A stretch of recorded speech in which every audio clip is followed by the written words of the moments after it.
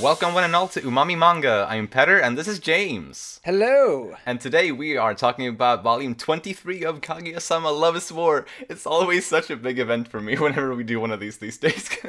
I'm always happy. And you know, something I want to say before we get into the discussions real quick is that we have recently gone through the Vinland Saga manga together. It's been a blast. Go check it out if you haven't, or well, read the manga first if you haven't, and then listen to our podcast if you want to. We've had a lot of fun doing that. And I said, I expressed by the end of that catch up that Vinland Saga had usurped Kaguya-sama Love is War in my mind. That's like as far as like my favorite manga goes. However, on further thinking about it, that I can't say that's the case really. Like going back and reading more Kaguya-sama again and having read this most recent volume, I feel like Kaguya-sama does remain my favorite manga ever, even though Vinland Saga is also incredible and it's very close, but it doesn't quite beat Kaguya-sama for me. Just wanted to say that. I'm glad you got that out. Yeah, it feels good. Well, let me just say about this volume. This is probably one of my favorite volumes so far. Like it is. There's so much drama, so much good comedy stuff, and really great character moments that were much needed. Yes. And yeah, just a lot of great stuff in this volume. Maybe it's because it's been so long since the volume 22. Yeah. But it really was nice to read the story again and get back into it. Absolutely. And it was. I agree with you. I think this was a stronger volume than several others have been. It was a very strong one to me. Very strong one. Yeah. And it was nice to see like the first 3 chapters basically had very good Chika focus, while the last 6 chapters of the volume had incredible Miko focus. Yes. Yes. So it was good to get focus on, well, our 2 favorite girls. And I mean, I will say actually, I was very positively surprised to see this much Miko content in this volume, since I hadn't really expected, I guess, that amount of focus on her to come until the next volume. Same. Since the next volume has her on the cover art. The covers are a lie. Like They are. Kage was on this one, and yeah, she had an appearance and had a couple important things. But it wasn't about her. Like, no. Come on. You're right. Absolutely. Honestly, I kind of feel like this one and the previous book should have switched volume covers. They should have switched. I agree. Oh well. One last thing I'll point out before we get into the character discussions is that the character index at the start of the volume is still not up to date with the school years for the characters that are in there. Yeah. It still says that they're in 1st/2nd grade respectively, which is not the case. So get on that. I don't know if that's the localization, like on the localization team, or if it's on the actual real books, but, well, anyway. I think it's got to be the actual localization team. Like, they must be going over their head, not thinking that. That feels like a detail that the actual publication would be on top of. True. You know? Yeah, right. Oh, well. Let's start by talking about Miko Ino this time. The title page for chapter 226 has a drawing of her where she's... I guess it's supposed to be like representing the conniving Miko, where she's wearing girl. Yeah, the bad girl Miko, where she's wearing a hoodie and some thigh-high socks and earrings, and it's funny. Yeah, she even has a little fang. It's funny because I've actually since May last year, so for quite a while, I've been seeing fan art of Miko wearing this outfit. Really? Like several pieces of fan art, since obviously I'm a fan of Miko, so I end up seeing a bunch of fan art of her. So I've seen enough fan art of that throughout the time leading up to now that I had understood that this has got to be something that's actually from the manga, since it was so reoccurring. So now I'm glad to have finally seen it. Even though it wasn't actually in a chapter, it was still good to have seen, I guess, where that all came from now. Yeah. But anyway, it was so sweet to see how, she cares for you, wanting him to eat healthy and everything, like all of that. I mean, we know that she has been developing these feelings, but this book really started to show it, and she started to, even before Chika convinced her to, become, or, well, unknowingly kind of convinced her to be a little bit more pushy about it, or go, or to take more action about it. Even before then... Become a little more manipulative. Right, yeah, exactly. Even before that, Miko still had... Well, yeah, she was still encouraging you to eat better, for example, and doing little things like that, which I thought was very sweet. Then obviously after Chika accidentally talked Unleash the about beast. it, yes, she accidentally did that, and Miko did go harder, Oh yeah. but she still has a hard time admitting that she, or yeah, to Chika in that scene that she likes you. I mean, it's super obvious that she does. Like she might as well have said it, but based on everything, their dialogue in that scene. She just can't bring herself to say it, which is, I guess, a nice callback to how Kaguya struggled with admitting that she liked Miyuki in front of Ai back in the day. Yeah. Yeah. Yeah, she was seriously considering to wait at least 2 years to like make any moves on you. Man, Like, that's a bit extreme. Yeah, like I don't know. I mean, for some people, maybe 2 years would have been enough, and maybe you would have been available 2 years later. But it's that's just being way too considerate. Maybe even being a chicken about it. Right, precisely. Yeah, it's, I think, yeah, a combination of being a chicken and being way too considerate. I think. Yeah.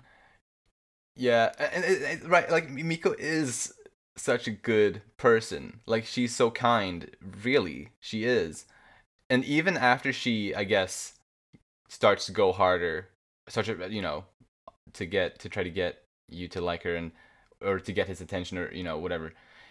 Even after that, like, sure, like, I guess the narration and Chika kind of accuse her of being, or like going too far and like doing stuff that she shouldn't. But I honestly don't think she did anything wrong.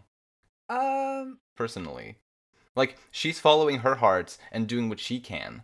Mm-hmm. I don't think she was manipulative or evil at all. Yeah, I mean, it's definitely the whole evil thing that Chico was going on about. Yeah. It's definitely just comedic, True. That being said, I do think she was going a bit far, and what I mean by that is, to someone that you're not in an open relationship with, to kind of have that physical touch like they were doing, and even like lying on someone's lap. That's like borderline expressing your feelings to a person. True, for sure. In a way, for sure. And I think Miko saw it kind of that way as well, as was indicated by the end of the chapter when she kind of runs out, saying that would Ishigami actually notice or figure it out or whatever. Yeah. So I think she was definitely trying to put down those hints instead of just being like, I think what Chika was suggesting, on his mind when he is ready for a relationship. You know what I'm saying? Like, yeah. I think she was still doing that, like, making sure that Ishigami was aware of her. Mm-hmm. But I think she was also taken to an extreme ish, where it's not just that I have feelings for you. Like, I'm totally okay with that kind of thing without blatantly expressing it. Fair. I mean, I don't think Yu has put it together yet. No. I'm sure he probably will eventually. But... I mean, I think he is, like, he is in his mind right now, but he's yeah. I have that discussion when we talk about Ishigami later. Right, for sure. But yeah, like, I mean, I can understand thinking, like, I can understand the manipulative accusation on her. Like, I can understand it. I don't quite agree with it though, especially because she was really being honest and like herself, even though she was, I guess, taking more drastic measures than she otherwise would have. But she was still being herself. She wasn't being untruthful or deceitful or fake in any way, unlike someone else that we're gonna talk about later. But yeah. So yeah, I would say yes. It was being true to herself. It was kind of like having no restraint in a way. I think the good girl Miko would have not pried into his thoughts and what he was going through at that time, but being let loose, or allowing herself to be let loose like that, yeah, she was able to do what she did.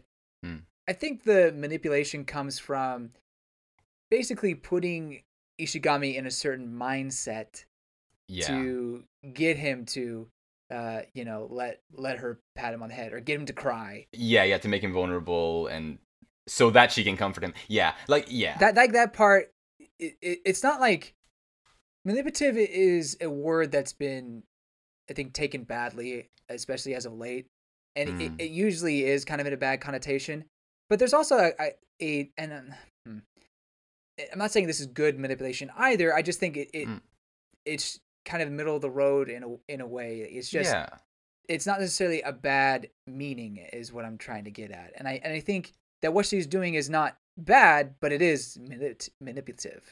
Right. Then I think I can understand that. I can get behind that. Like, yeah, she isn't a bad person for doing what she's doing, I wouldn't say, but Right. sure, it is a bit manipulative. I can agree.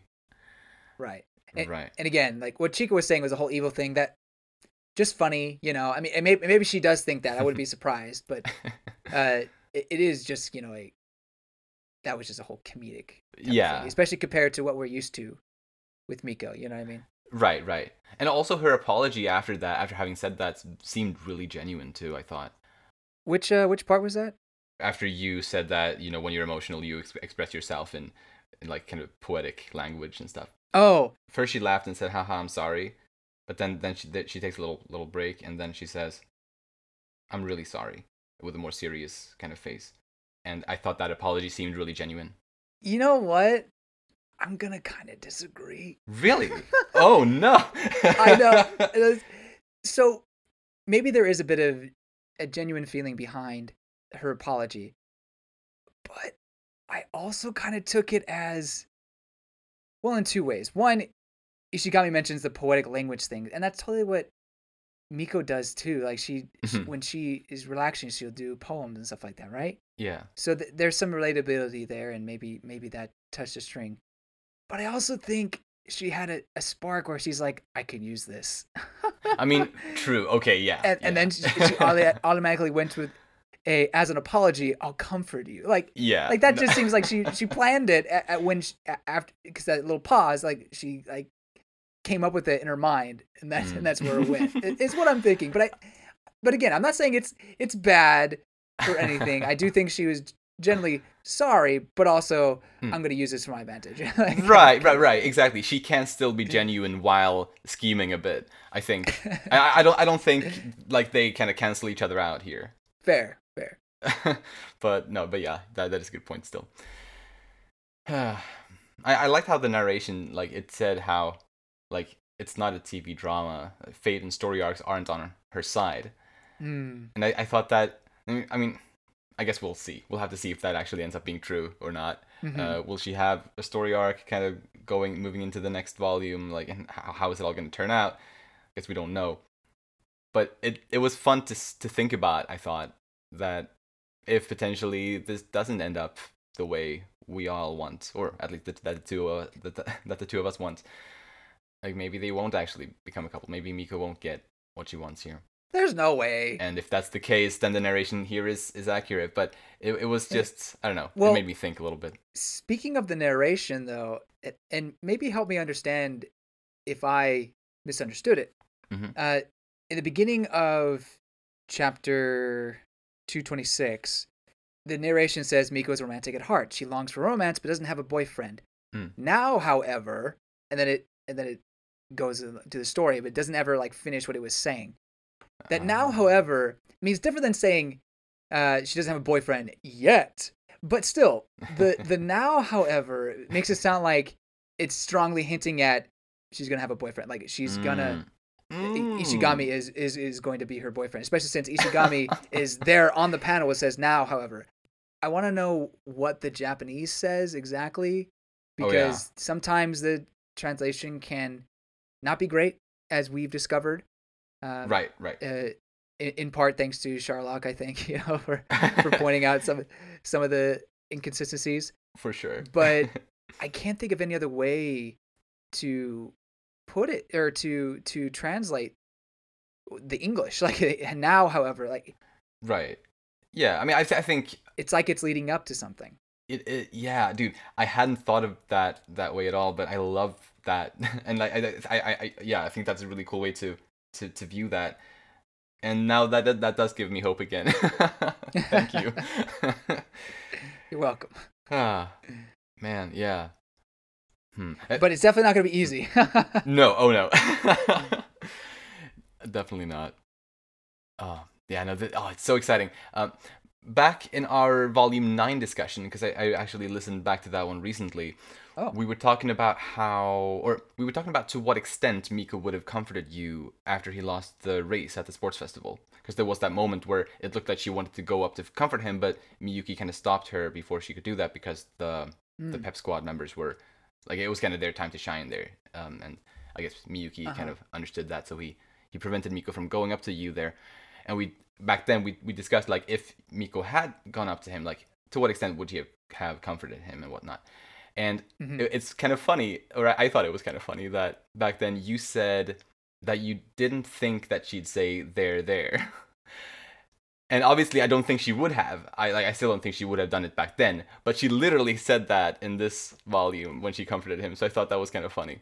That, I guess, it means she's come a long way. And it also funny how it's the exact wording that you said back then actually came up here in the manga. I'm sure she's going, yosh, yosh, or something like that. Oh, yeah. But to my credit, there's been a lot of volumes since then.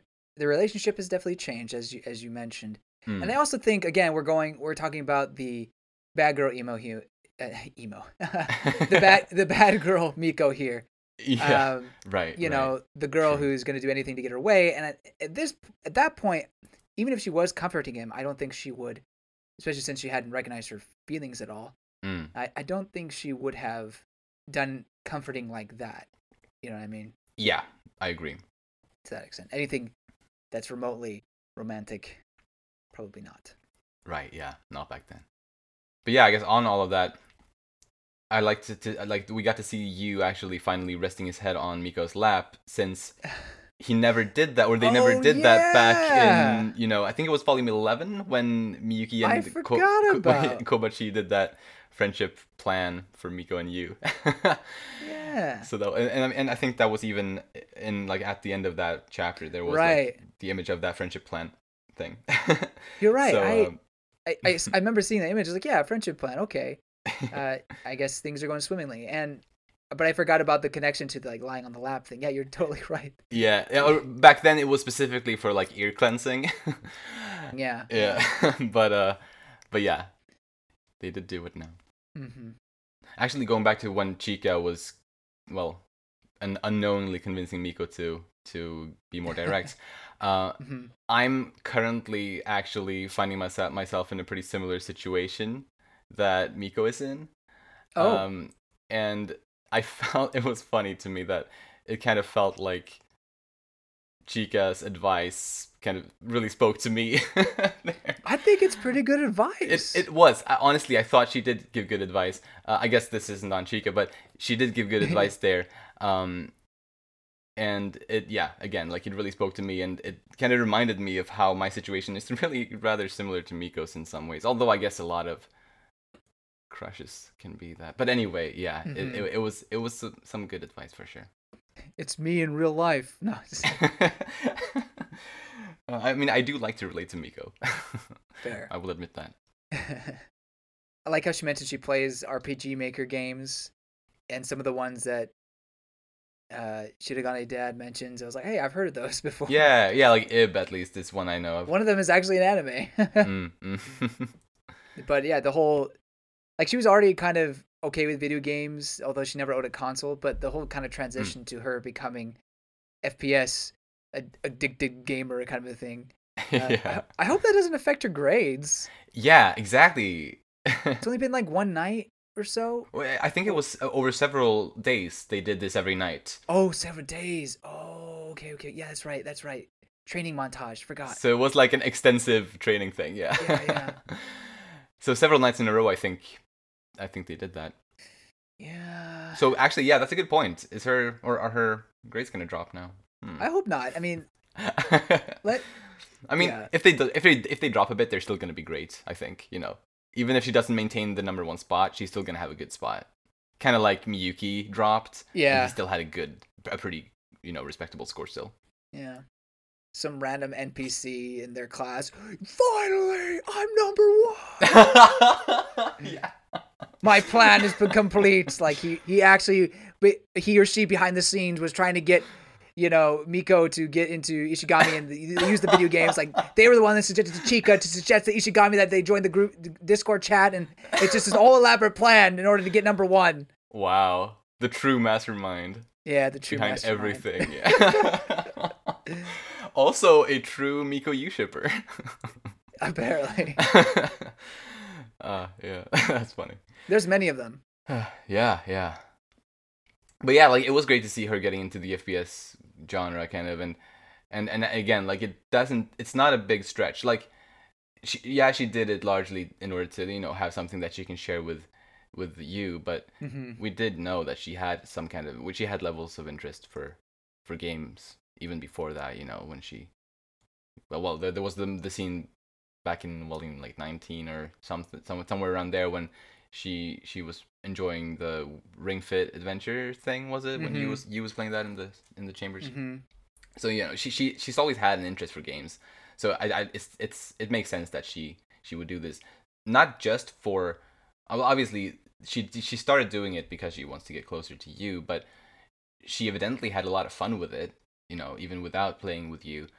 So regardless of what happens, even though obviously I hope that she will end up with him, but regardless if she doesn't or not, this is not wasted time. She's having fun with it, so that's all good in and of itself. Yeah, maybe a little too much fun, causing misunderstandings, but as long as you're enjoying yourself, I suppose. Right. A couple things. They mentioned that this is Miko's first crush. That's interesting. I guess that makes sense. She's still pretty young, but she's like 15 or 16. Someone as much of a romantic as she is, I would think that she would have had a crush before, but I guess her standards were so high and she never really bothered to look at anybody else until Ishigami showed her some kindness, that I guess that led to a crush. But I don't know. Anyway, I not to say like, oh, I doubt that's what it is. I was just like, oh, that's an interesting little detail. Right. I mean, I think she could have had like some kind of crush or whatever you want to call it on the person who gave her the flower, which obviously it was you, or actually, has that been 100% confirmed? I think. I think it maybe not. Next volume probably. But it's like it's super heavily implied at the very least. Like, yeah. So I think like from her perspective, whoever gave her that, I think she may have kind of sort of crushed on without knowing who it is. So I guess whenever she finds out that it's the same person, then she's gonna crush super hard, like double crush. Yeah, so I guess that means it truly was her first crush, like all the way back then. Right, exactly. Ishigami has been the first crush. Right, yeah, it would mean that, yeah. And then the last thing I'll say is just kind of clarification. So she says she can't cook. Did we know that before? That she couldn't cook? Well, no, I don't think we ever knew anything explicitly about that. So no, I don't think so. Huh. We've known that she loves to eat, but that's it. Yeah. I figure that someone who liked to eat as much as Miko does would have known how to cook, but I guess she's just so busy, or maybe she's inept at it. I don't know, but right. I mean, when Chika arranged the cooking contest back whenever that was, volume 10 or whatever, obviously Chika, since she arranged it, she wouldn't be competing in it. But out of all of the other student council members, Miko was the only one who didn't compete. She was, with Chika kind of being a referee. So I guess maybe that's an indication that, or an early maybe slight indication that she didn't cook or couldn't cook. I don't know. But yeah, we know that for sure now. I have a couple more things on Miko. I'll try to get through it as quickly as I can.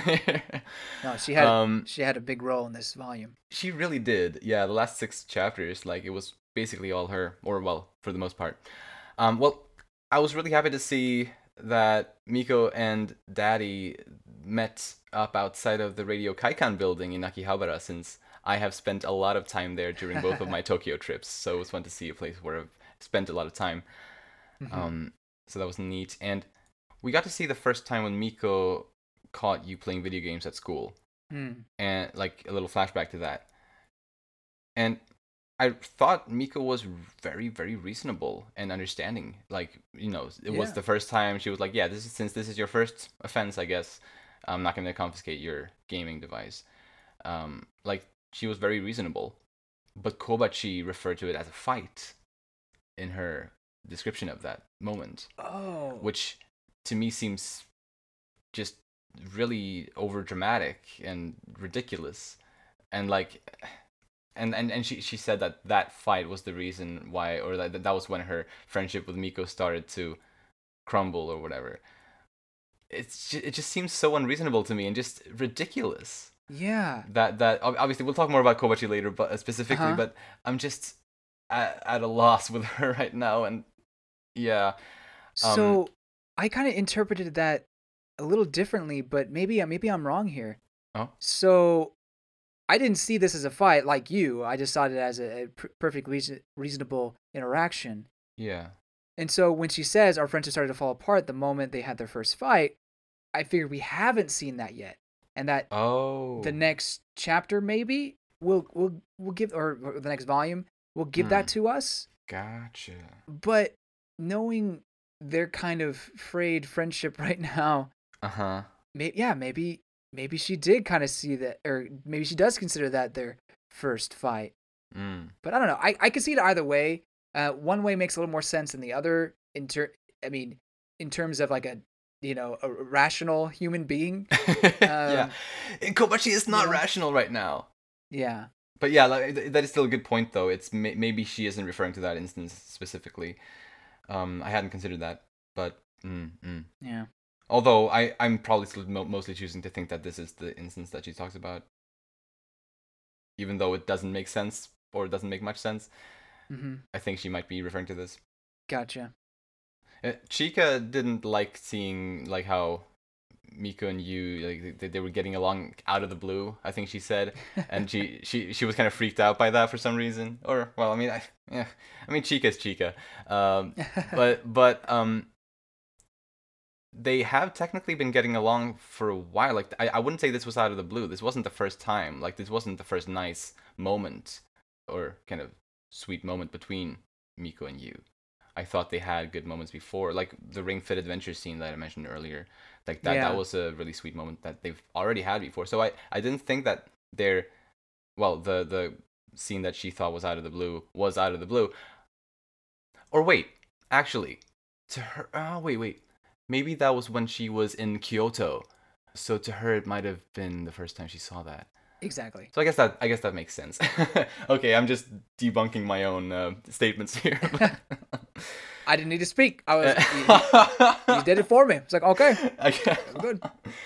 Well, okay, makes sense. But yeah, it's still nice to have seen, or for us readers at least, to have seen this kind of grow into something over time, and it makes sense. Yeah. It hasn't felt out of the blue, actually. Right. But I can understand that what Chika would feel that way. But anyway, like overall, like I don't think Miko deserves all the flack that she's gotten in this volume from Chika, and especially from Kobachi, as we see at the end.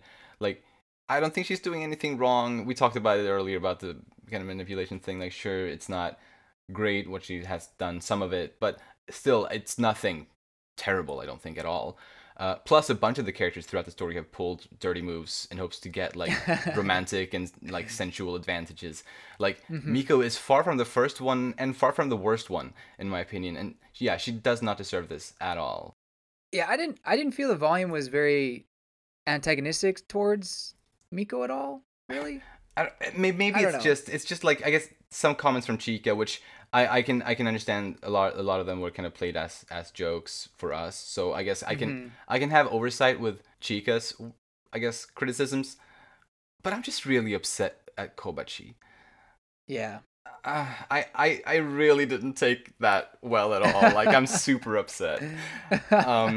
And how just we'll talk about her later, but yeah. Well, for Miko to learn how Kobachi really feels about her, that must have really hurt Miko. I think, even though she didn't really show it at the time, I think it really hurt her. So I feel really sorry for her about that. Yeah, that was rough. That's a rough way to learn about, someone's true feelings for you. Yeah, Right, and they were really real feelings too. That's what's made it sting so much more. Like among all the shit that she's been going through for volumes on end, now there's this too. Like she's getting betrayed by her oldest friend or oldest supposed friend. Right. On top of all that, like ugh, terrible. Oh, Miko. Oh, Miko. Yeah. Anyway, that's all I had on her. Uh, One thing about her and Chica actually, I wonder what Chica thinks about Miko becoming, e-gamer FPS girl. Oh yeah. We didn't really get her. She Yeah. doesn't know so far as we know. I wonder Yeah. what she thinks about that, and does she think it's a good idea that that's what she's doing in order to get closer to Ishigami? Yeah. I don't know. Like maybe she'll have an exaggeration like she tends to do, or maybe she'll be like, "There, good job. See, that's a little more. That's a little better, I suppose." Right. I don't know. We'll see. Yeah. Yeah, how would she? She's so hard to predict. Yeah. But I love that about her. But I guess let's move on to Chika Fujiwara then. Nice. As you probably figured, I have a lot to say. I don't blame you. Actually, do you mind if we kick off by talking about her in relation to the title of the first chapter of this book? Sure. So the chapter refers to the jeweled branch from Horai, which is the last out of the 5 impossible demands that Princess Kaguya in the folktale demanded from her 5 suitors. Well, the last in terms of like the one that we haven't actually heard or seen anything of so far in the story. And now it's mentioned here in the chapter title, but it's still kind of cryptic in my opinion. Like only Kaguya and Chika appeared throughout that whole chapter. So it makes part of me wonder if it's Chika who is supposed to represent that jeweled branch, even though her name doesn't really have anything to do with that, as far as I'm aware, at least. Since the other 4 all have names that definitely make it pretty clear which of those impossible demands that they're tied to. However, I did go through a lot of the characters earlier today, and put them through Google Translate. I think I did this a couple volumes back, but now I did it again, and I did it to, I guess, more of the characters as well, in hopes of finding someone that might fit with this jeweled branch, since we know that that's the one that's missing, that we don't know the person for. And interestingly, I got 2 ones that might sort of match with it. The first one is Kashiwagi, which means oak tree, according to Google Translate anyway. Did not know that. And obviously, like oak tree and a special jeweled branch, there isn't necessarily a correlation there, but at least, branches come from trees. So it could be, I guess, the intention, maybe. But then again, she wasn't at all part of that chapter or relevant to it at all, so it also feels like a bit of a stretch, I suppose. The other character that I found, which might also be potentially a candidate here, was Kozue Makihara, where Kozue means treetop. Kozue Makihara is the tabletop gaming club president, like the girl with the black hair and bangs. She looks a lot like Erika Koze of the media club. In my opinion, I always thought they looked kind of similar. I think it's the hair. But anyway, Kozue Makihara, her name Kozue means treetop, which also made me think that maybe that's the intention. But, her role has been kind of minor. I think her biggest chapter was the one where she teased Miko, did the whole, like, ear clipping thing to Miko. I'm pretty sure that was her anyway. But she hasn't had a whole lot else. She's been hanging out with Chika and stuff like that too. But anyway, I guess that's my research on that. Do you have any comments on that in regards to the jeweled branch? I kind of feel like while the name is not confirmed to fit, I think Chika's supposed to be the jewel branch. I think that's just I think this is confirmation of that. Yeah, right. It does make sense since again, it's just her and Kaguya in that chapter. And Chika being an impossible girl kind of makes sense. Yeah, you're right. You're absolutely right. Anyway, so I don't know. I think this kind of confirms it, but I could be wrong. Right. Of course. Yeah. Yeah. I'm still waiting eagerly for, I guess, harder confirmation on this. So what would be harder confirmations? Like, wow, Chica, you really are a jewel branch. You know. Well, either another chapter with a title like this, which has Chica focus, either something like that, or some kind of understanding toward her name having a meaning that would, I guess, connect her to that jewel branch. Because it's really been so consistent with the other characters, and I feel like it feels strange, I guess, to break the trend. If her kanji is the same of Fujiwara, Fuji is a wisteria plant, and I mean it's kind of like jewels on a branch in a way. Oh really? Okay. Sure. Well, in that case, I guess maybe that's something. But I mean, hey, I mean it's yeah, it looks like a tree, like with branches. Yeah, I mean, dude, I can get behind this. And the other thing is that it doesn't say like part 1 or part 2, and usually they have said like a part, you know. So this almost feels like this is the only focus that should get. No, the only time that we'll get a branch of pearls type of or Mount Horai's jewel branch kind of reference. Right. Yeah, you're right. That might be true. Yeah, I mean, at the very least, it was good to see that fifth impossible demand hadn't been forgotten or kind of overlooked. Yeah. It's good to know that for sure. But anyway, let's get into the Chica content. Go with whatever you got. As someone who has kind of was trying to tell himself that there just won't be any kind of character development for her, you know, she's perfect the way she is. Like what she doesn't, you know, she doesn't need any sort of redemption arc or anything like that. It is really great to get a couple chapters where she, not just one but two, or actually 3. Yeah, the first 3 chapters. Yeah, where she has some actual growth or acknowledgement of how she changed. Some of this stuff is in the past, and more of her kind of just thinking about the events and the entire story. But in that context, you kind of see, yeah, she's kind of been changing in a way throughout the story. Yeah. And whether that be her character herself or just her relationship with people, that's a little different. But it was still there, and I really appreciate that. And it was definitely something that I was looking for. It's not the tear jerking, melodramatic, gotta save Hayasaka type of moment. That's just not her character, and I'm okay with that. I think what we got is really fitting and explains a lot about why she is about having fun and just enjoying every minute of every day. Right. Because as we learned in the first chapter, that was not part of her life. Her life was devoted to one thing and one thing only, the piano. And that took away any sort of enjoyment she had from it, really. And it took the probably intentionally rude words from Kaguya to snap her out of it and quit. And that's kind of what, at least for Chika, sparked her interest in Kaguya, and then what led to their eventual friendship. So it was really beautiful to see all that, and I loved it was kind of hard to see, but also I just love her face when she hears Kaguya say that, in the flashback, just like the bags and just how tired she looks, just exhausted. She's right.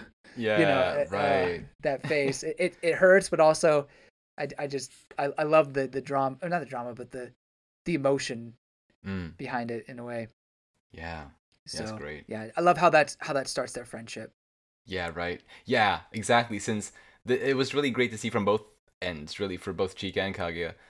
Since we know that, Chika was Kaguya's first friend, and, we've known that for a long time now. But to actually now know how it started, it's great. Yeah. And I also loved, as you said, like, understanding, why Chika is Chika. Why she is the Chika that we know. And it's all because she just wants to be free and have fun every day and live life to the fullest. Because she couldn't before. Yeah. And it makes sense. It's amazing. I love that. I do too. And sometimes you have like these really overbearing parents who would probably just nag you to infinity. And maybe her parents were like that at first, but they just kind of gave up. But I like how now it seems like her parents are just super supportive of and her siblings and everything are totally okay with her not being this prodigy of piano anymore, Right. Yeah. That's such a minor thing, but I like I like that for her character. Exactly. And I mean, it's possible that her family wasn't necessarily really pushy, but rather that maybe Chica just couldn't say no, or like she struggled with like yeah, good point, saying or like making any changes or anything like that. She just like yeah, they supported her because like anyone who cares for you would kind of, but maybe they didn't realize that she was kind of pushing herself too hard because of all of the encouragements, kind of potentially. right? Yeah. So it makes me wonder what she wants to do for a living, because I'd always like thought, Oh yeah. well, why did she become a piano teacher? Or I mean, I there's the whole like joke where she says, "I'll become prime minister," but I guess politics technically aren't out the window for her. So Yeah. there's that. But I don't know. I think she would really, really excel as a teacher. And okay, sure, maybe not piano because really bad experience with that, maybe. But like as we've seen with Miyuki, she just can be a very patient teacher in a way. Yeah. And I think she can understand how to teach. I mean, yes, there's different types of teaching as we've experienced with her and Kage going back and forth on the whole sword on dancing. But right. I think she has a really a great aptitude for it. But I guess it doesn't mean necessarily you have to become a teacher. You can still have those teaching skills and not be a teacher per se. So right. Anyway, right. that's just my thinking about that. Yeah, I like that. And I love how this volume almost ends the Miyuki training arc. Yeah, almost. Almost being the key word there. Like it felt so finalized. It's like, oh yeah. As we've already got confirmation previously that the story is ending. Right. It's coming to close, at least in Japan. Yeah. Volume 28 will probably be the last volume, most likely, I think. And so knowing that and going into this chapter where, you know, she just felt like she was putting a bow on everything, no pun intended, it felt like, wow, this is going to be the end. Like, we're not going to see any more. And then the narrator is like, but she thinks at the end, but little does she know. Oh, gosh. Yeah, that was so great. Because I agree. That chapter really felt so perfect. Like, like it really felt like a perfect ending. And I really appreciated it for that. Yeah. But then, yeah, it was really funny how the narration came in with that. And she also said something really nice. One of her favorite sayings is, effort doesn't always yield results, but there's no such thing as wasted effort. And I agree with her. That is an amazing saying. I don't know who said it first, but I really like it. I'll quote Chica, you know. Right. whenever I use that phrase. Yeah, like secondhand quoting. As my favorite anime waifu says, no, it's a great phrase, and again, these few chapters, while she is ridiculous at times and just kind of an unexplained, well, not unexplained, but unexpected time bomb, she does have moments where she generally is a good girl, like a good person and great advice, and is actually uses her brain, and like absolutely stuff like that. So right, I mean, she isn't a dumb person. No, like we talked not. About that. We've established this before. Just bears repeating. It's just yeah, right, yeah, it does. But I will admit, I did feel a bit sorry for her when Miko and Yu went on about how obvious it had been that Miyuki and Kaguya were dating and all that stuff, and she was just so like quiet for such a long time and just like all insecure and like just confused as to why she was the only one who hadn't understood it. So when Kaguya told her that she and Miyuki were dating, I was actually kind of shocked the way she took it. She took it pretty well and congratulate them. And that was like the wholesomeness that, it was so nice to get. And then after the blank stares and realizing that she was the only one who didn't know, then, the pouty real Chica kind of came out. and I'll admit, that was like, okay, this is the Chica I know. No, I mean, she took it too far, but again, comedy, hilarious. And I just love how she was kind of this overbearing or overprotective parent for both of them, really. Right. in that instant. Definitely.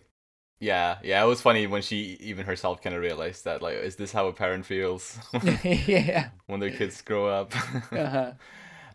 But yeah, yeah, like for a while she was definitely acting immature, but yeah, it was fun, and it was kind of worth it, I guess, for the payoff by the end of that chapter. Agreed. Mm. Absolutely agree. And as we were saying earlier, it kind of put a perfect culmination to the whole training arc and giving Yeah. away Miyuki to her best friend Kaguya. And yeah, it was really beautiful scene. Yeah. I love it. I also really liked how Chika came to appreciate the time that she spent training Miyuki. Right. It's also a really nice little detail there. I agree. Uh, and actually, at the end of that chapter as well, her sending off the Oni band remind me of the cockroach that she sends off in the opening or the ending song. Right. I guess she does that in the manga too, but precisely. There's in the yeah. chapter in volume 2, I think it is, where she does that. Yeah. Which actually, I'm thinking that's going to become relevant soon, because Miyuki. Well, we were reminded about Miyuki's phobia of bugs, and that's something that she's going to help him out with. And by the end of the chapter, at the end, like the final page of that chapter, after Chika like sent the cockroach away to the forest, the cockroach, like we got to see like some lines from the cockroach, but that probably nobody else heard, But like somehow the cockroach was like thinking or speaking, and it said that I will return to you, a girl with a ribbon, and like to thank you. I will come back with all my friends or something like that. It said back then, and I'm thinking, like I've been thinking ever since that chapter. I've been thinking that's gotta happen at some point. Like it's gonna be like an infestation of cockroaches or something at Shuchin Academy, because they're gonna come back to, I guess, yeah, they're gonna come back to thank Chika or something. Chika, the cockroach queen. Okay. Yeah. And I could see that being tied into the chapter whenever she helps Miyuki, I guess, get over his phobia of bugs, if that's gonna be what's happening. So yeah, I'm happy about that, and it seems like Akasaka hasn't forgotten about all these little things that I've been waiting for for a long time. Volume 2, I'm pretty sure it was back in Volume 2. Great stuff, and yeah, we mentioned like all the stuff with Chika and Miko. I thought a lot of that was really good or really funny, and yeah, it's just great stuff for Chika this volume. I am very pleased as a Chika fan. I don't want it to stop, like of course. Feel free to give me more, Akasaka, but I understand that there's a lot of other juicy plot points that are there to be explored. So there are, but I understand you totally. But was that all on her? Yes. Cool. Then let's move on to Yu Ishigami next. We got it confirmed here, finally, that you did indeed know that Kaguya and Miyuki were dating. We talked about that before, like, we speculated, did he know and didn't he? We were pretty sure that he did know. But there hadn't been, I guess, a hard confirmation that he definitely did. But yeah, it's good to know that he definitely had it all figured out. And and it was the Christmas time. Like, that was the moment for him. So, so okay, at least, like, I was picking up on his feelings potentially, like, or what he was picking up on, Yeah, precisely. And there was a sequence of panels in this volume where we got to follow along with Yu's kind of narration as he explained how miserable he was. And on the panels where we saw this narration, it was all panels of him kind of smiling when he was around his friends. I thought that was a pretty powerful sequence of panels, because it really shows how burdened he is while still putting up a positive or happy facade or front. Yeah stuff like that get kind of sad. I mean, I think you could still kind of have like some of the happy, even those feelings, or at least kind of put that out there when you're among your friends, but there could be some things that are making you really really sad or miserable, whether they be depression or rejection in this case, and there's other things as well. But so I think it's, again, makes Ishigami relatable to a lot of people. Right, no, absolutely, yeah, he's our boy. At least he hung out with Tsubame. I thought was a nice thing, but maybe it just made it worse. It seems to be difficult for him.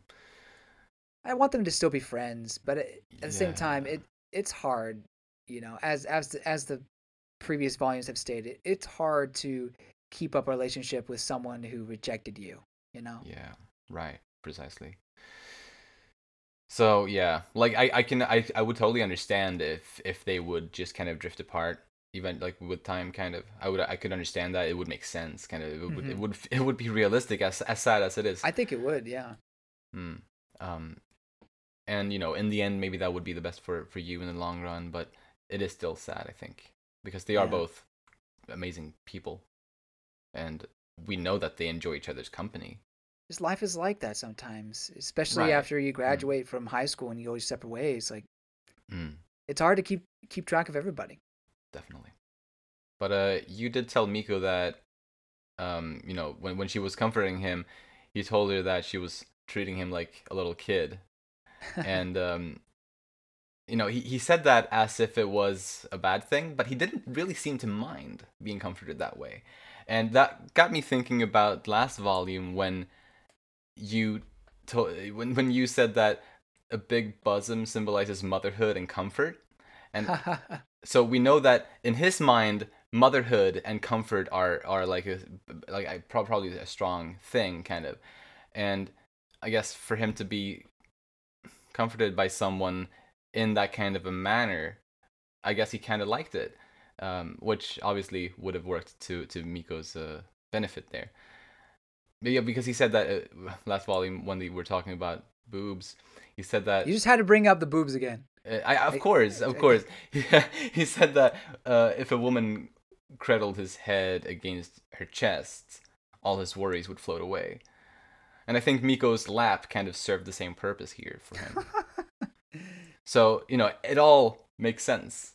Soon his taste or what he likes will change. Just like Miyuki, probably if you asked him before Yeah. he had a crush on. Precisely. Yeah, no, I think that's true in a lot of cases. I like how in turn Ishigami comforts Miko, in a Yeah. way, but instead Yeah. of, not to say that Miko is doing it for the wrong reasons. I mean, I've already stated my whole thing about eh, the manipulation and taking advantage. Okay, so I guess it was taking advantage of the situation. It was that okay. It was definitely taking advantage of the situation. And she had ulterior motives behind it. Well, while also actually kind of being there for him. Um, Right. However, I think in Ishigami's case, there are really no ulterior motives whatsoever. He was just being a good friend and really just taking a good deed and giving it back in a way. Right. Now, I think that and what Miko says after that, as she runs away, did give him pause, and I think he's really trying to understand things between them. But in that moment, it was definitely genuine.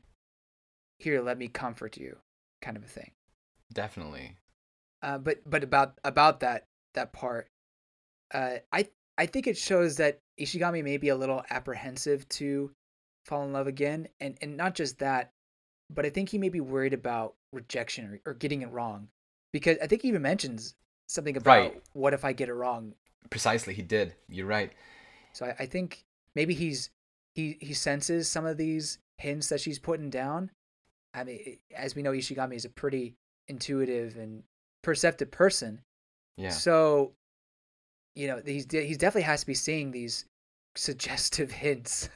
Right. You're right. He's down. gotta. Right. Especially after that scene that just happened. Right. So, right. Yeah. So when he says that, Mm-hmm. what if I don't get it right at the end of that chapter, then maybe he is suspecting things, but he doesn't. He's afraid of, I guess, drawing conclusions or Exactly. or like assuming anything. Mm-hmm. Right. And had the whole Tsubame thing not happened, I mean, I think it was good for him to get confidence anyway. But if the whole Tsubame thing had not happened, then maybe he would have been a little more willing to, or quicker to pick up on that, and not maybe falter. But then again, their relationship has kind of been in, love hate. Maybe not even the right word. It does seem to be kind of antagonistic. I don't know. Like I mean, to a degree. To a degree. Yeah. So I don't. I guess even then I wouldn't blame him for being like, what am I seeing right here? Like, what am I feeling? What is going on? Right, right. Yeah. So yeah, that is a good I guess moment for you to kind of well for us it's interesting to see kind of Right. what's he thinking and stuff like that. Correct me if I'm wrong. Would that be considered the first time where he's starting to think about his feelings for Well, her? the question is if he is having feelings there or if he's just suspecting that she might have feelings. Yeah, the good point. Like it's possible that he hasn't necessarily started thinking in those lines yet by that chapter. True. True. At least that's how I see it. But definitely by the second to last chapter, if I think it is, when he and Ray are spying on Miko. In that chapter, because Ray asks you if Miko is just a random stranger to him, like girl knew what she was doing. yeah, she did. She did. She was definitely asking the right questions, and she asked him if Kyoko Otomo and Miko were the same to him, and like all that stuff. And his reaction there, followed by him actually confronting that middle-aged dude, Scumbag. I think gives us hope. Yeah, not just that. Like he literally asked himself, "What is, to me?" Exactly. He did that later after that. Yeah. That is a strong question to ask yourself about someone that might be attracted to you. Yes, exactly. So yeah, so the fact that he may be suspecting that she likes him, even though he's hesitant to, I guess, assume anything. But still, the fact that he has some kind of suspicions, supposedly, that she likes him, is a good thing. Plus the fact that he's asking these questions now. That what is Miko to me? Yeah, that's very exciting. And also from that chapter, we saw how, well, it seemed like it was pretty strongly indicated that you felt some amount of jealousy when you saw Miko having fun with Daddy Shirogane. Yes. So there's that too. So we have a lot to, I guess, live on now until December, I think. When it's getting some juicy stuff. I know, December. Merry Christmas. I hope it is a Merry Christmas. Yeah. I wonder how many volumes it's gonna take. It's gonna happen. I've said this a million times. I'll say it a million times more. It's gonna happen. It's gotta. I wonder how many volumes it's gonna take to get to that point. How long are we gonna have this mini game of Love is War go on? Right.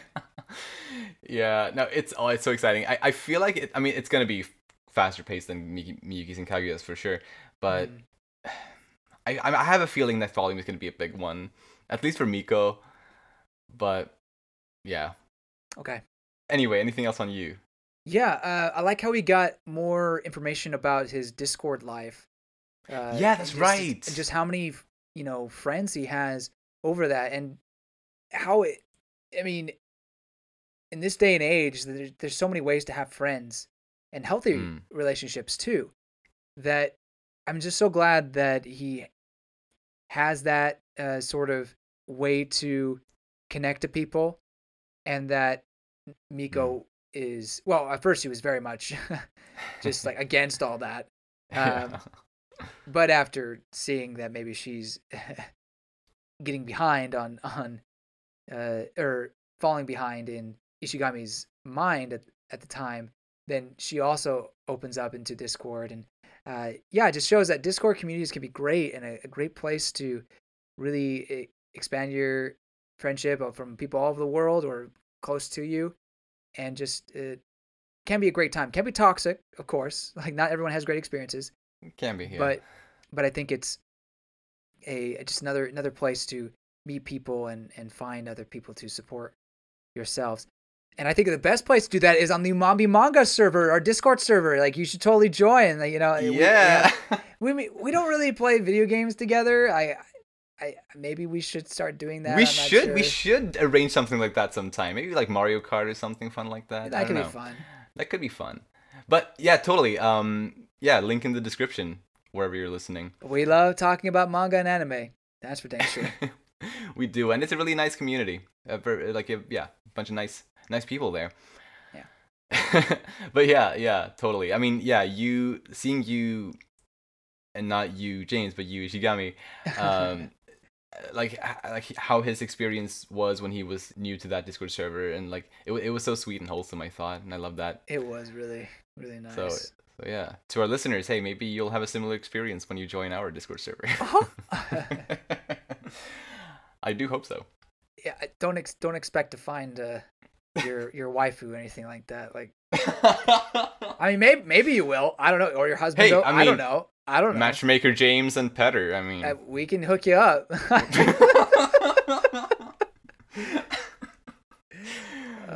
Maybe. I You're guess taking this out, right? Never say never. We are not taking this out. What? No, we're keeping all of this.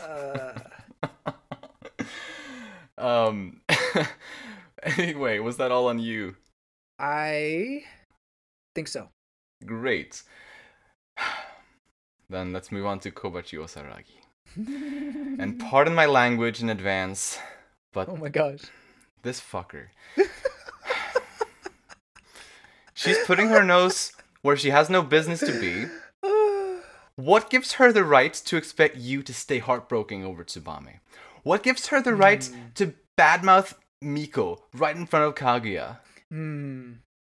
What an utter douchebag she is for having led Miko on to believe that they were friends for a long time, supposedly. It's a heartbreaking revelation. Like, something, because it always felt, I mean, you look back to the was it volume 6 or 7 where 7 when they were introduced, when they had, that was when she had her speech, right? Yeah. And they had such a touching moment, and she talked about how well she knew Miko, and you felt like she was very much caring for her. Right. Fast forward to this volume, and it seems like a totally different person. It almost makes me feel like we don't understand all of her thoughts fully, or like there's something we're missing. Yeah. You know? Yeah, I guess, yeah, I mean, if there is something like that, I guess that would help. But it is still true, though, that over the course of the volumes, since Miko and Kobachi were introduced in Volume 7, we have gotten hints toward her, I guess, well, toward this. Since we knew quite a while back that she didn't support that ship. That's something. And right. we also saw a couple times where Miko was in need of counsel, but Kobachi wouldn't give that. And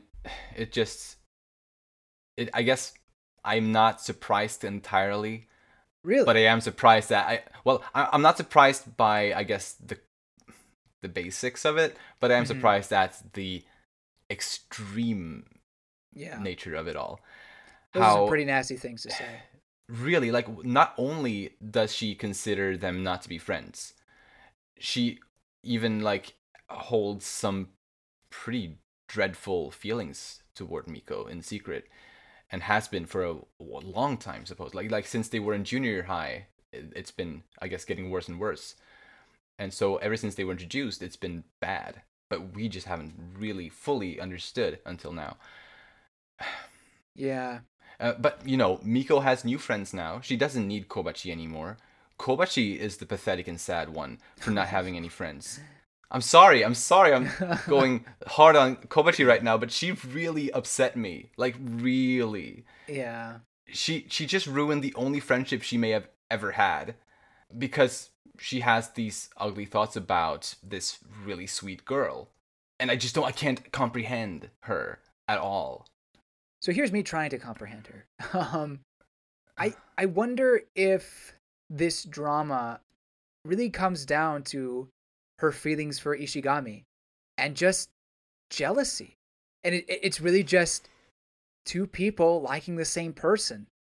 And one person, I guess, feeling like they're losing. And for whatever reason, Kobachi is going a very roundabout way of expressing their feelings for a person, or not even expressing, just having feelings for a person.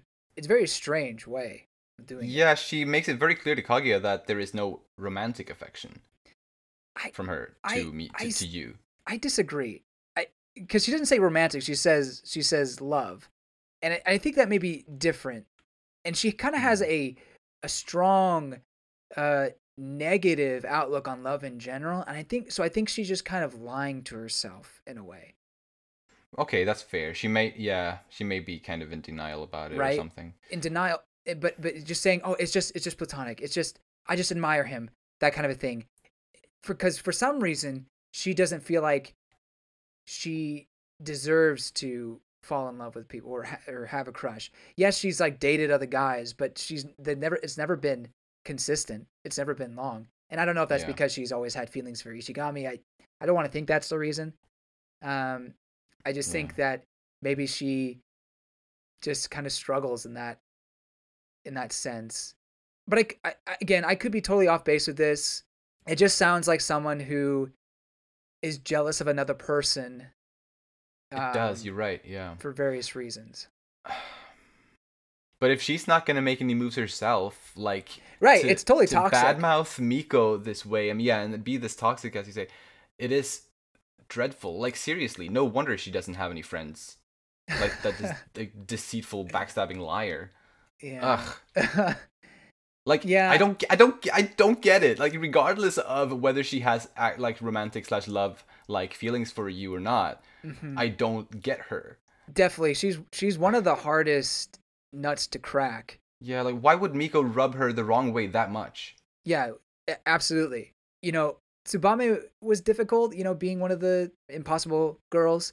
Compared to Tsubame, it's a different kind of complicated. It's like really deep and look, maybe I'm reading it wrong, but I feel like we're gonna in this next volume get some really deep look into her character and exactly the feelings that she's going through. Maybe there's some self-hate there, and maybe she doesn't like the fact that, well, I mean, that people hate her, as she says, and maybe that's what spawns her negative outlook on people in general. But she only has herself to blame if that's the case, based on the way she treats others. If this is how she treats people who think of her as a friend, then no wonder people hate her. I mean, yeah, if it's hard to say which started it. Was people just hating on her because of her parents' fame, and her looks, and then that just made her more pessimistic, and that just led people to hate her more, and it just came a down spiral? Or has she just always had a terrible attitude on life? I'm not sure. I find it hard to believe that she's always been a terrible person, and say that that's what she is right now. But however, I totally agree that what she's saying is terrible and uncalled for. Yeah. Totally not something you would do to a friend. And obviously she doesn't see her as a friend, but there's something wrong with her, not mentally as in she has a disability, but mentally, like her head's not in a great place right now. And I don't know why that is. Right. Because I feel like she hasn't always been like this. As we said before, I don't want to believe that. Especially since she's visited Miko's home, like with Onodera was there too. And she's done it probably multiple times. And she's mentioned how she's cared, or how people don't really understand what Miko is like, and how it sounded like she was the only one who really understood in a way. Yeah. Let me speak one more thing.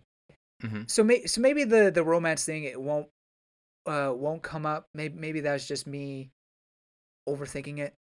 But she does mention that she gives an ultimatum in her mind, I suppose, or maybe she's telling to Kaguya. It's either me or Ishigami.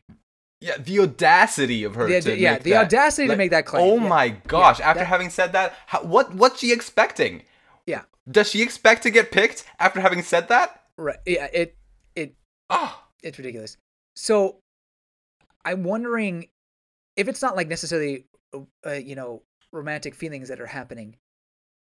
Could it be that she's being so possessive of Miko that how dare she find someone special other than me?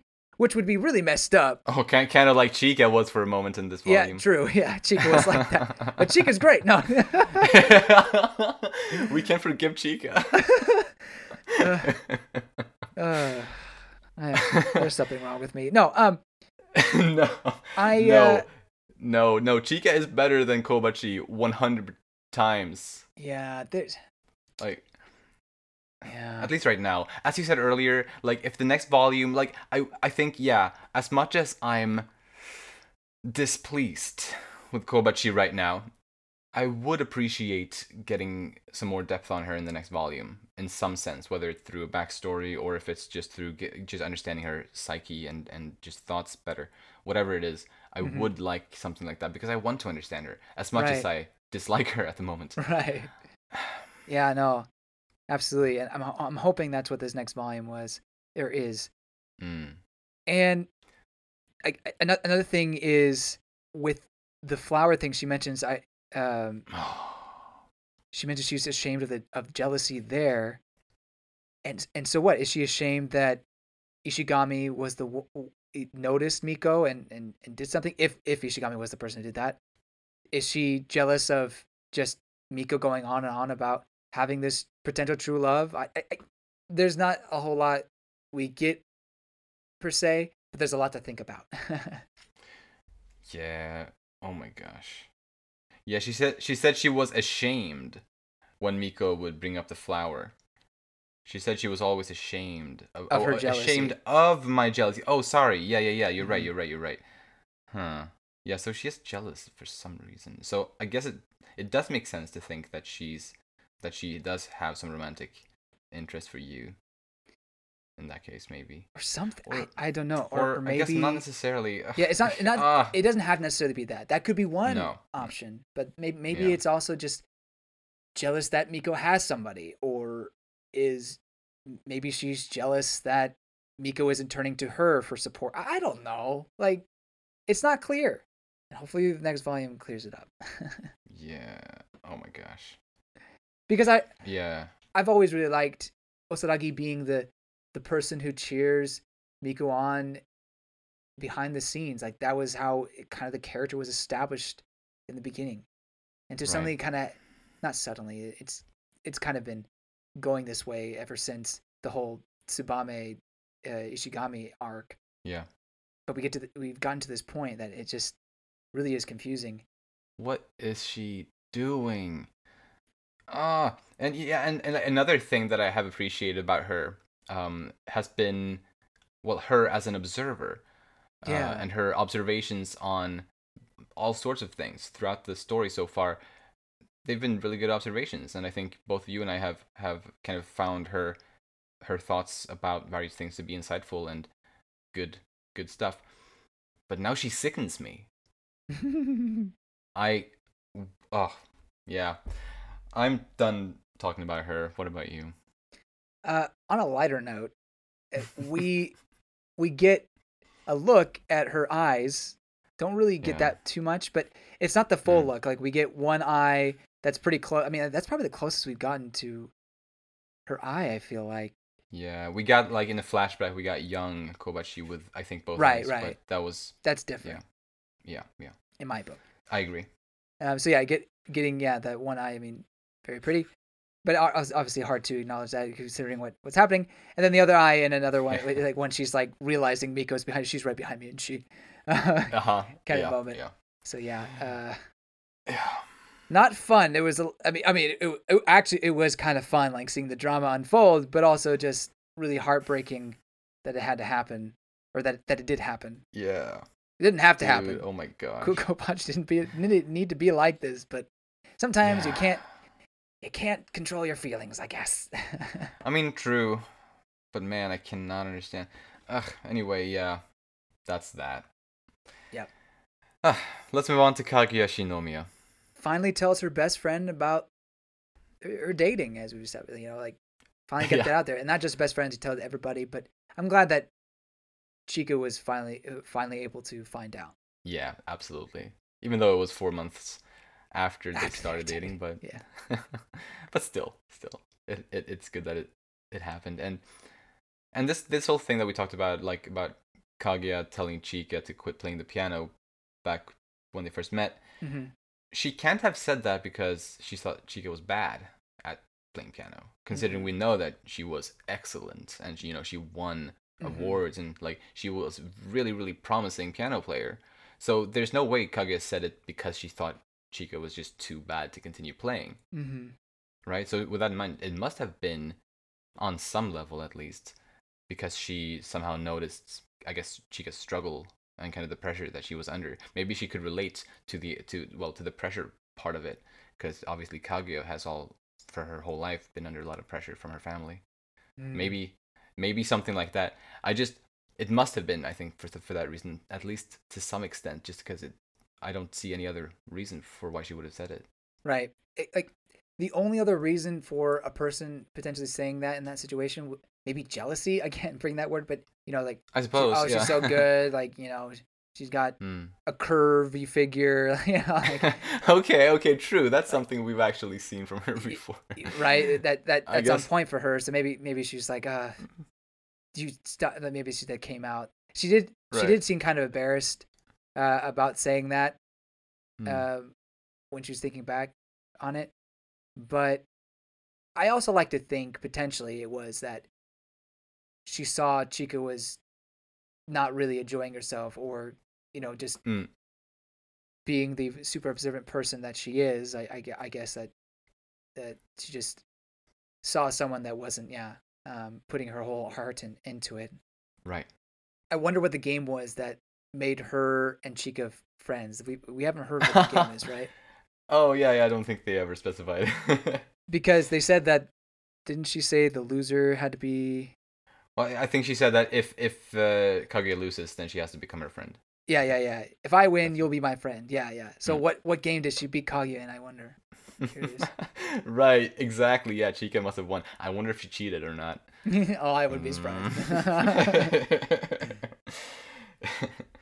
I think it's precious that she views Chika as special, and just like I found another special someone, it being Miyuki, and I love that, and how you can have multiple special people in your life.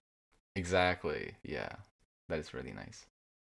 All right, then let's move on to Miyuki Shirogane next. I loved how he was able to learn the dance quite quickly because he could recall back to the previous times when Chika had coached him. I thought that was beautiful. Really nice. Absolutely. Just again, progression, and look how far we've come. Yeah. I already mentioned the cockroach thing earlier, so I don't actually have anything else on Miyuki. Oh yeah. What about you? I think it was funny that he relates to Miko's devious strategy. The kind of the hula hoops or the hoops that she was going through. If I get better at this video game, I can be able to talk to him, and then et cetera. Right. He's like, wow, this is really complicated, but it's something that I would probably do anyway. So yeah. Precisely. Yeah, he and Kaguya have been there. Yeah, that's sweet. That's all I have. All right, then let's talk about Rei Onodera a bit next. All right. I thought her misunderstanding of Miko was pretty hilarious. Yeah. Thinking, all that.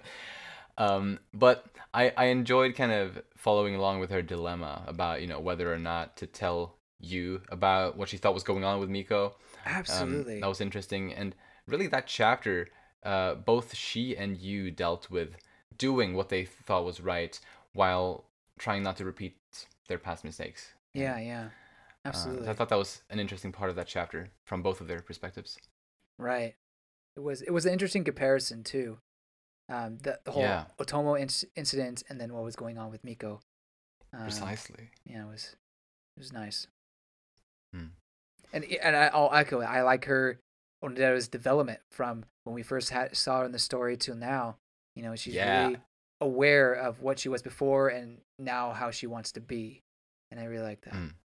Absolutely, yeah. She has become one of my favorites. Like I'd say she's probably in my top 10 maybe. Oh really? Of characters at this point. Not high in the top 10, but in the top 10. Yeah. I think honestly, yeah. She's great. And I just love how big of a Yu Miko shipper she is. She's staring at them while you confronted Shirogane dad, Yeah. Then let's move on to Hikaru Obayashi next. Okay. The teacher. Mm-hmm. It was really nice getting to know him a bit, since he was really just a name and a face before this volume. Yeah. And I'm excited to see more of him, really, because his mission is basically to protect Kaguya, Mm-hmm. to some extent. And I think last time we talked a bit about kind of how Kaguya and Miyuki and the other students would, I guess, quote unquote, fight against the Shinomiya family, Mm-hmm. and kind of to help Kaguya, how they would go about that. And like I feel like we have a lot of allies, like out of the students already, like Right. people that are on Kaguya's and Miyuki's side and who would do a lot to help them in this whole endeavor. But it's Mm-hmm. cool to know that, or to probably know that this guy may also side with them, and to have an adult on their side like that, who was basically hired for this purpose, more or Yeah, less. I So that's pretty agree. exciting. Yeah, I like how it kind of gives an adult perspective on their plight in a way, Yeah. um, and how kind of reassures Kaguya that not all adults are, necessarily scheming to make your life miserable per se. We're all just kind of faking it till we make it. We're not as powerful as we may seem, Yeah. and in a way, it kind of maybe she hasn't felt it yet, but I think he can give Miyuki and her hope, that they will be able to be together. But Right. that's just kind of beginning thoughts, and we'll see what happens going forward. Yeah, and well, we got a little bit of a ship that might start to be built Yeah, here with him and the Komari Machida, another teacher at the school, like who I think is the teacher in Miko's and Yu's I homeroom. think so. Um, Yeah, I think they're 2A. Yeah, I think. Yeah, right. At least it was a second class teacher, yeah. so Hmm. I think it might have been their class. It probably is. Yeah, I guess we'll see how much of that we'll see moving forward. Anything else on Mr. Obayashi? No. And let's talk about Daddy Shirogane. So yeah, he took over Chika's headband and became Miko's That was FPS great. sensei. Oh my gosh. It was. Oh, that was so fun. And by the end of it, he sent the ogre headband back to Chika. Honestly, one of my favorite gags. Yeah, This is it's so great. hilarious. It's really good. Chico's home is that way. Yeah. But yeah, I don't really have much on him though, like in terms of actual content. Nah, didn't expect him to be a huge gamer. Right, not as Um, much as he turned out to be. Yeah. And really like an old school gamer who has even kept up with the modern games too. yeah, I guess it just comes with being a content creator. Right, yeah. He must have done all sorts of streams and stuff like that. The last character that I have notes for is Koromo Shiranui, who we get to know in this volume really for the first time. Really, like we'd seen her before, and this time she actually had a role for the first time, so that was nice. Yeah. Still hope to see more of her, of course, but Mm-hmm. it was good to get some, well, an introduction. Inter-love rival. At the very least, it's an obstacle for Miko. You know. Yeah, from Miko's point of view, yeah, she is a bit of a hindrance, maybe. From Yu's point of view, I could see either way, really. Like, I could either Uh. see it, because I could see similarities with her and Tsubame. So, Oh. with that in Hmm. mind, I could imagine that you might fall for her. However, I could also see similarities with her and Kyoko, in which case I don't think he would fall Oh. for her because I don't think there was ever love interest for from you toward Kyoko. I guess that can be debated, I suppose. But anyway, I guess my point is I could see either way. I didn't think about how Ishigami felt about her. That's a good question. I think, yeah, right now I don't think there's really anything. I mean, I'm sure like he would be interested, physically speaking, in Hmm. in her. Someone who's supposed to be one of the most attractive people at the school. Yeah. Yeah, I think that would be interesting. I just don't know if those feelings are there yet, especially with him still getting over Tsubame in a way. Yeah. I think most likely he probably doesn't have any feelings like that for her. I guess the way I thought about it was, does she have anything, or will she Ah. have anything? And Oh, I I don't see. think so. Uh, I guess my answer is still no. I'm not even sure if she'll end up gaining feelings for him. I guess it would be more interesting if she does become a little love rival, but I almost feel like she's just gonna be there to egg Miko on in a way. But then why would she be one of the difficult girls? Or I don't know. Impossible girls. Impossible girls. Yeah, exactly. She and Momo Ryuju still gotta have more of a role to play, I feel. Yeah. So whatever that's gonna be, I guess we'll see. Mm-hmm. Do you have any other characters you want to talk about? Mikado, and just real quick. Yeah. He seemed pleased to hear Miyuki and Kaguya had gone all the way. Like that, Kaguya was getting on with her life. Yeah, that she was in a happy relationship and stuff. Yeah. Right, a happy relationship. Not entirely clear, like exactly how he was processing it. I thought it was, kind of happy for her. I think so too. I don't know. I feel like what his role in all this, why he's here at this school, is still a mystery. Definitely. And so the fact that Kaguya is getting on with her life could have something to do with his mission. And I don't know. Just something that I was thinking about. That's all I have. Cool. Then let's move on to the comedy discussion. Yes. And James, take it away with anything you got on Chika. Let's just get that out of the way. The duality of Chika. You get the super understanding, beaming Chika, and then all of a sudden she's screaming, crying on the floor. Like, this is cuckoldery! Like, whoa!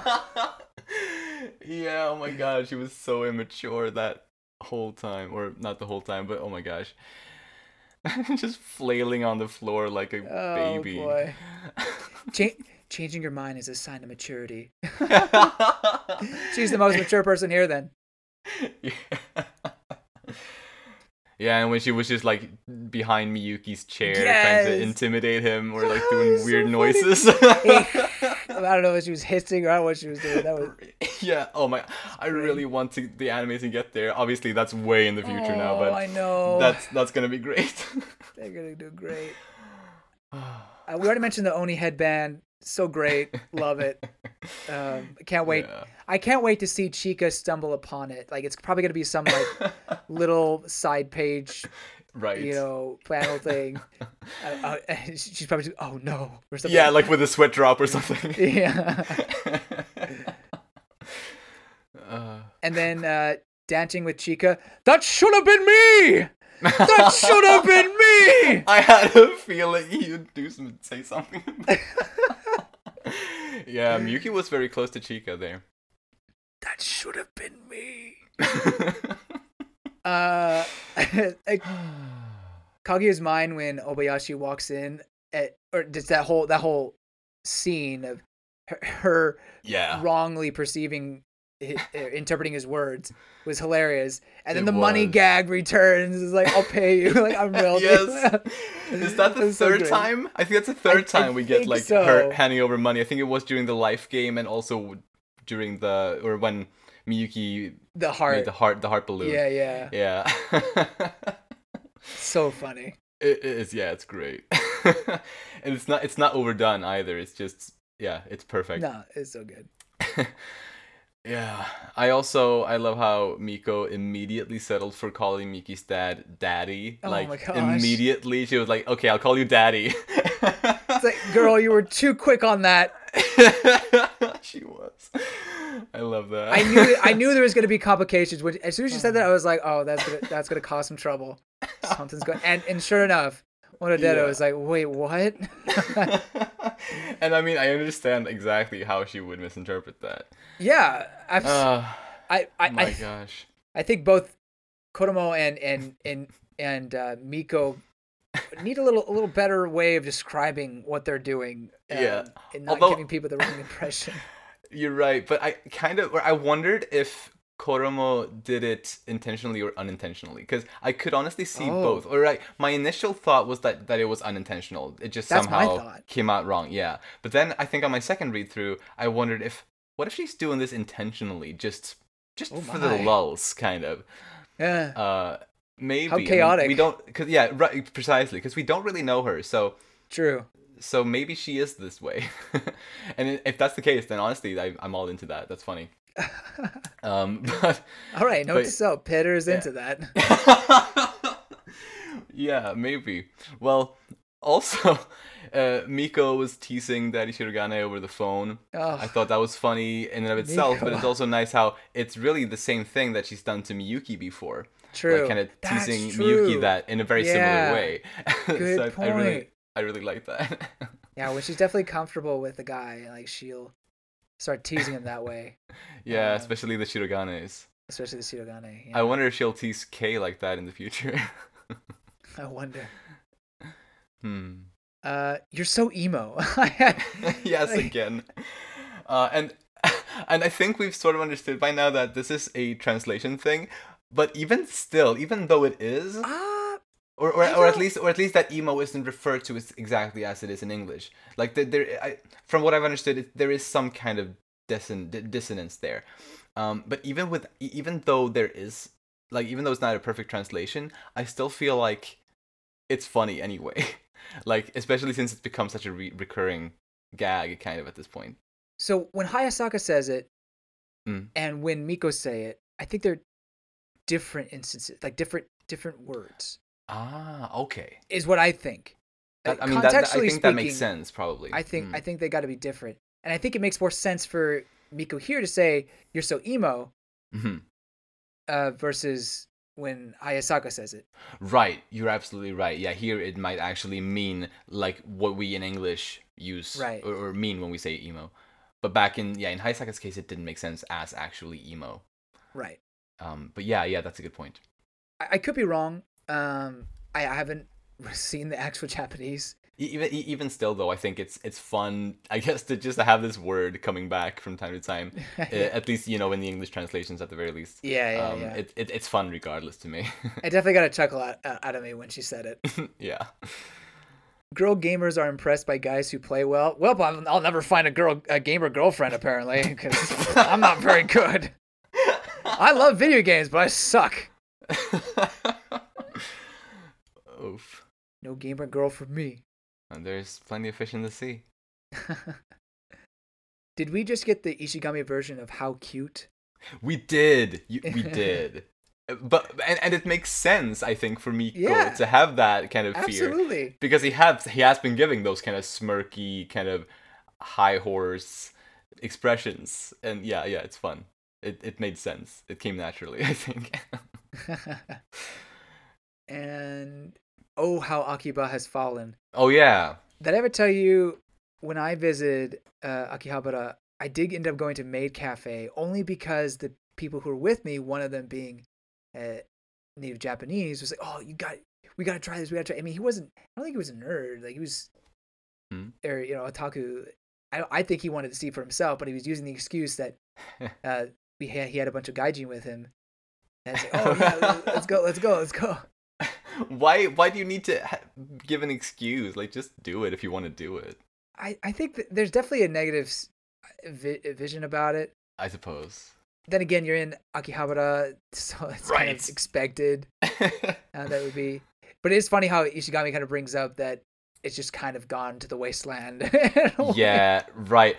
Do you remember what year that was when you went to a Maid Cafe? 2015. 15. Okay, so I was there 3 years later and went to a Maid Cafe as well, with my cousin and a Japanese friend of ours.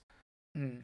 And we went there on my initiative because I was curious. I watched Steins Gate. I wanted to see what it was like in person. It was really just out of curiosity for me. Mm-hmm. For me, it was super embarrassed. I'm being dragged here. I guess I'll be here, kind of a thing. But anyway, it was definitely an experience. So it was just funny to hear Ishigami talk about that. And I've always wondered what it was like for people who actually lived there. Right. And seeing that this is what the city has turned to. Yeah, absolutely.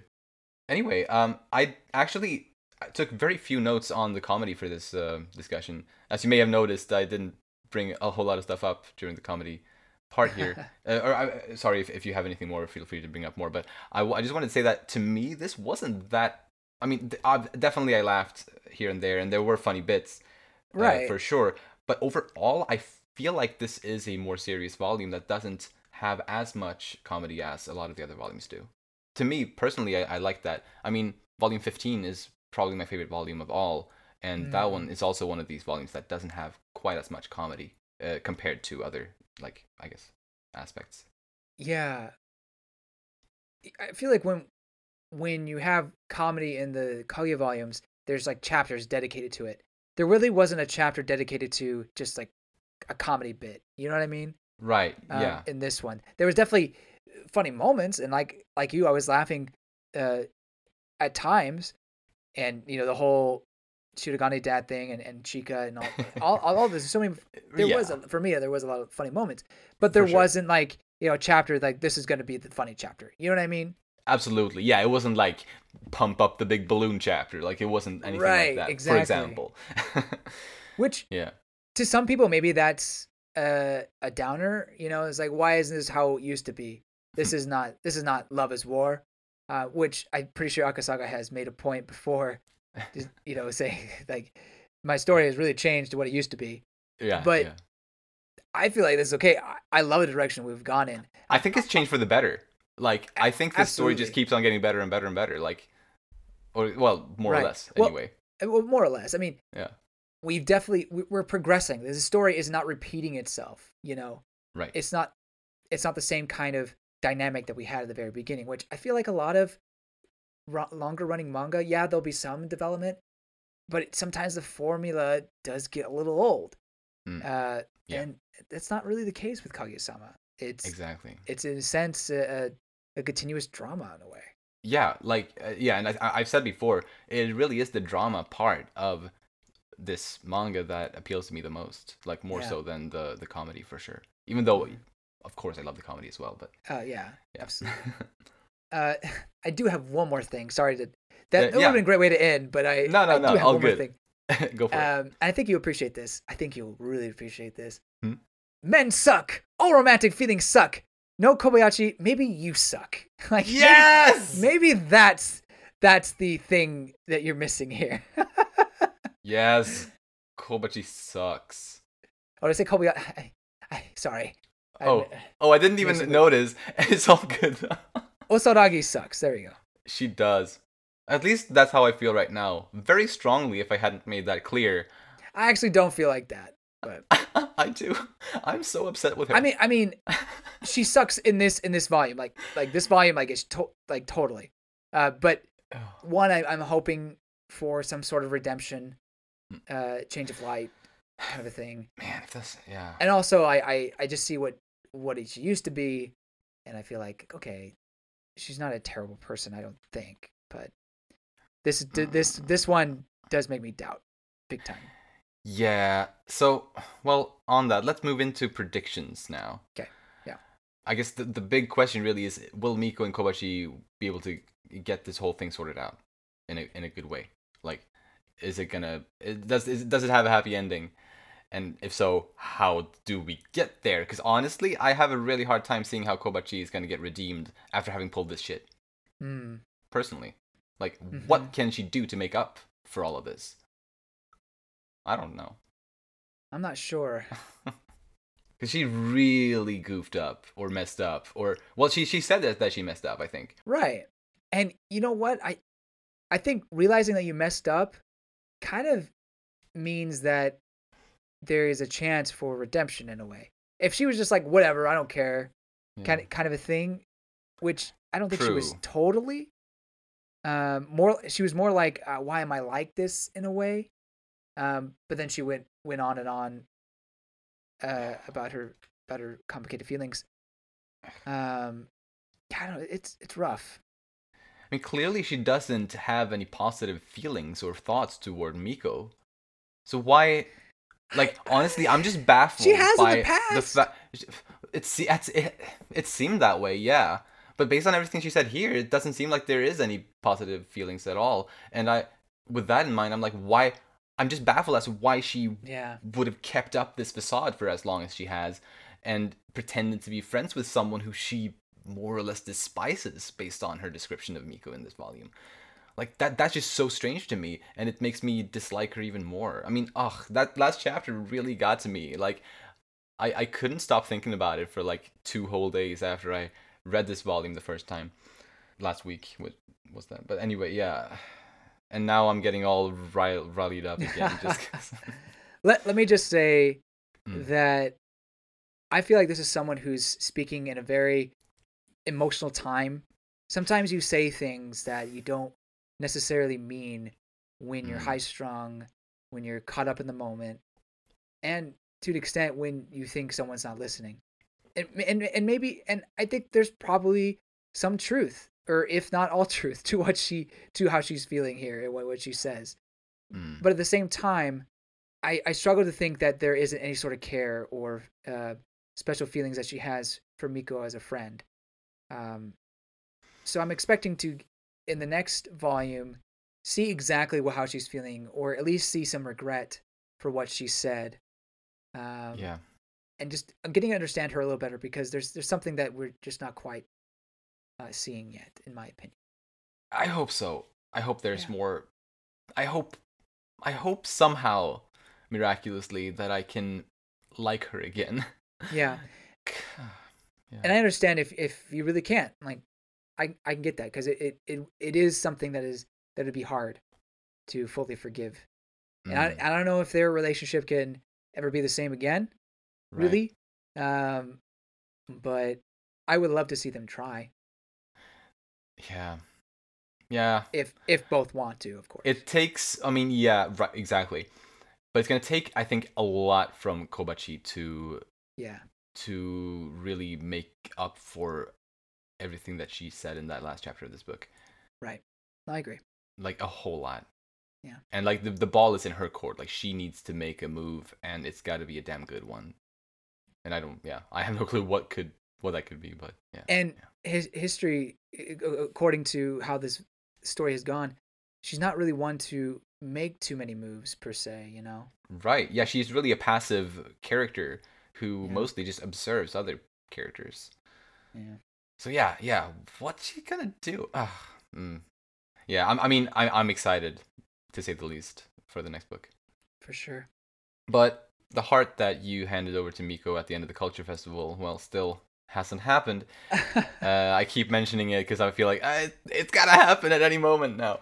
Um, but it's gotta, at this point especially, it's gotta be drawing near, right? Like, because Mm. as we talked about, Yu has started to kind of question his feelings finally, and Miko is definitely very much there. And she's Mm-hmm. talked to, like, several characters just know that how she feels. Like the entire student council, Right. except for Yeah. Yu, knows it. Plus Yeah. Onodera and Kobachi, and everybody knows. And I guess also knowing that the next volume cover has Miko on it, I guess makes me a little extra confident that we'll get some good content on her.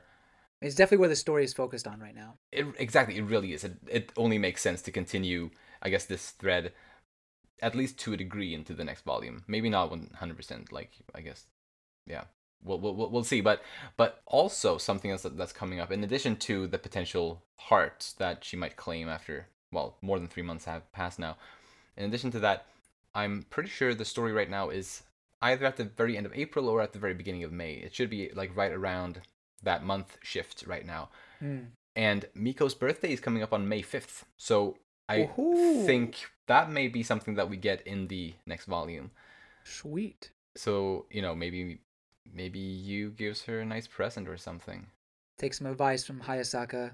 Wrap yourself in the ribbon. Oh yeah. Yes. Oh my gosh. We didn't see Hayasaka in this book. Except for like a little flashback, like one Oh panel. yeah, That was about it. true. There was a little flashback. Yeah, yeah. I would like to see a little bit more of her in the next book. I mean, yeah, sure, a little bit more. A little bit. Yeah, Yeah. I mean, if nothing big, like just something like Nagisa and Maki were, for example, in this book. Just Yeah, a little yeah, bit. I yeah. want to see her, just a little Sure. bit. Fair enough. Fair enough. But anyway, the party with the sister school in Paris is coming up, and maybe not in the next volume, but soon. Maybe in the next volume. I guess we'll have to see. And that seems like it might be a pretty big event. So actually, if it is a big event, like it should be like a trip around the world kind of. Then it might not happen until maybe the volume after next. Mm. If Since right now it seems like we're pretty caught up in the Miko Kobachi drama, as well as the potential romance between Yu and Miko. So Mm-hmm. we are kind of already there. So maybe the Paris trip won't happen until volume 25, maybe. But it should be fun anyway. So do we know for sure they're going to Paris, or is it some backwards things that they're coming here to host it? Oh, I guess we don't know that for sure.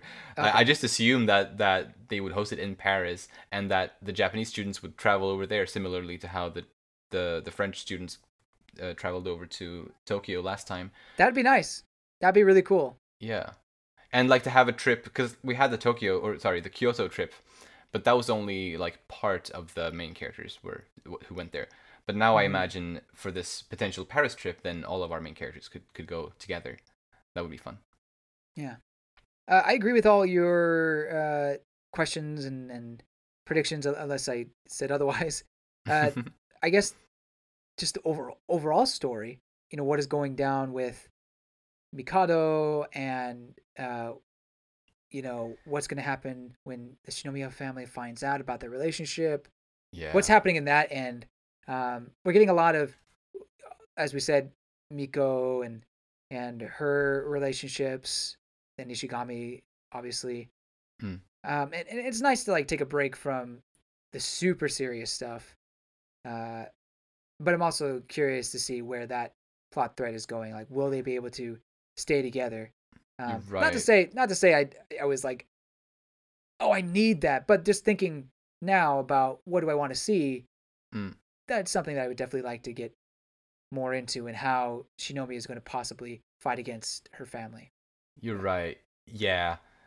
Actually, yeah, since this book didn't really deal with that at all, I guess it would make sense to at least have some of that in the next book, to kind of get back on that track a little bit. Yeah. Because I mean, obviously, yeah, that is kind of the main story, and that's there's definitely a lot of excitement there, I think. But hey, if they had to sacrifice that in order to give Chika some more love, well, it seems a worthy sacrifice to me. Yeah, and I mean, on that, it's possible we may get, I mean, not necessarily, but maybe we'll get the first out of these two Chika teaching Miyuki moments that were hinted at. Maybe we'll get one of those in the next volume. Oh, maybe. Whether it's the swimming one or the insect phobia one. Honestly, like, yeah, the insect phobia chapter, whenever it's gonna be, is one of the things that I'm the most excited for, especially since it really, or I'm really hoping and thinking that it's gonna be, with the cockroach coming back from volume 2, with bringing all its friends to Shuchin Academy, like that'd be great. That would be so awesome. So that's one thing I'm really excited for, which, maybe we'll see it next volume. But that's all for my predictions. What about you? That's all for me too. Awesome. What else do we got? I don't think I have a lot else to say. I think we're good. This has been a long discussion. We have talked for a long time. Yeah, I guess no wonder we're a little bit short on words now. I guess the last thing I wanted to say was, after I read this volume, I was like, and no offense if you're one of these people, no offense at all. How can you not think this story is as good as it has been in the past? I mean, yes, there's definitely some peak moments that happened in the past, but I feel like the story is just as strong as it's ever been. And so it's just shocking to me to say that it's suddenly become mid, or it's not. Granted, I don't know what the current chapters are like, and also maybe there's something to say about waiting for a whole compilation of chapters versus getting the chapters one at a time. Yeah, just wanted to put that out there. No, for sure. Wow, this is pretty strong story still. I agree completely, and I think absolutely. I mean, based on, well, for both of us at least, our experience with the Attack on Titan manga, I think you and I both appreciated it much more upon rereading it in the volumes rather than reading, each chapter as it came out. Where I think it helps in pretty much probably most series. It just helps to get a larger chunk of content, even though it's not as often. I think larger chunks of content help you appreciate the arcs more. At least for me, it definitely does, and I know that for sure. So then, that's all for this week. if you enjoy our content, you can follow us on Twitter at Umami Manga, and it would be lovely if you'd like to support us by either rating our show on the podcast platforms or subscribing to our channel, Umami Manga, on YouTube. If you like this episode, please share it with anyone you think might enjoy it too. Thank you so much for listening, and we'll see you next time when we'll talk about Volume 24. Bye-bye! See you later!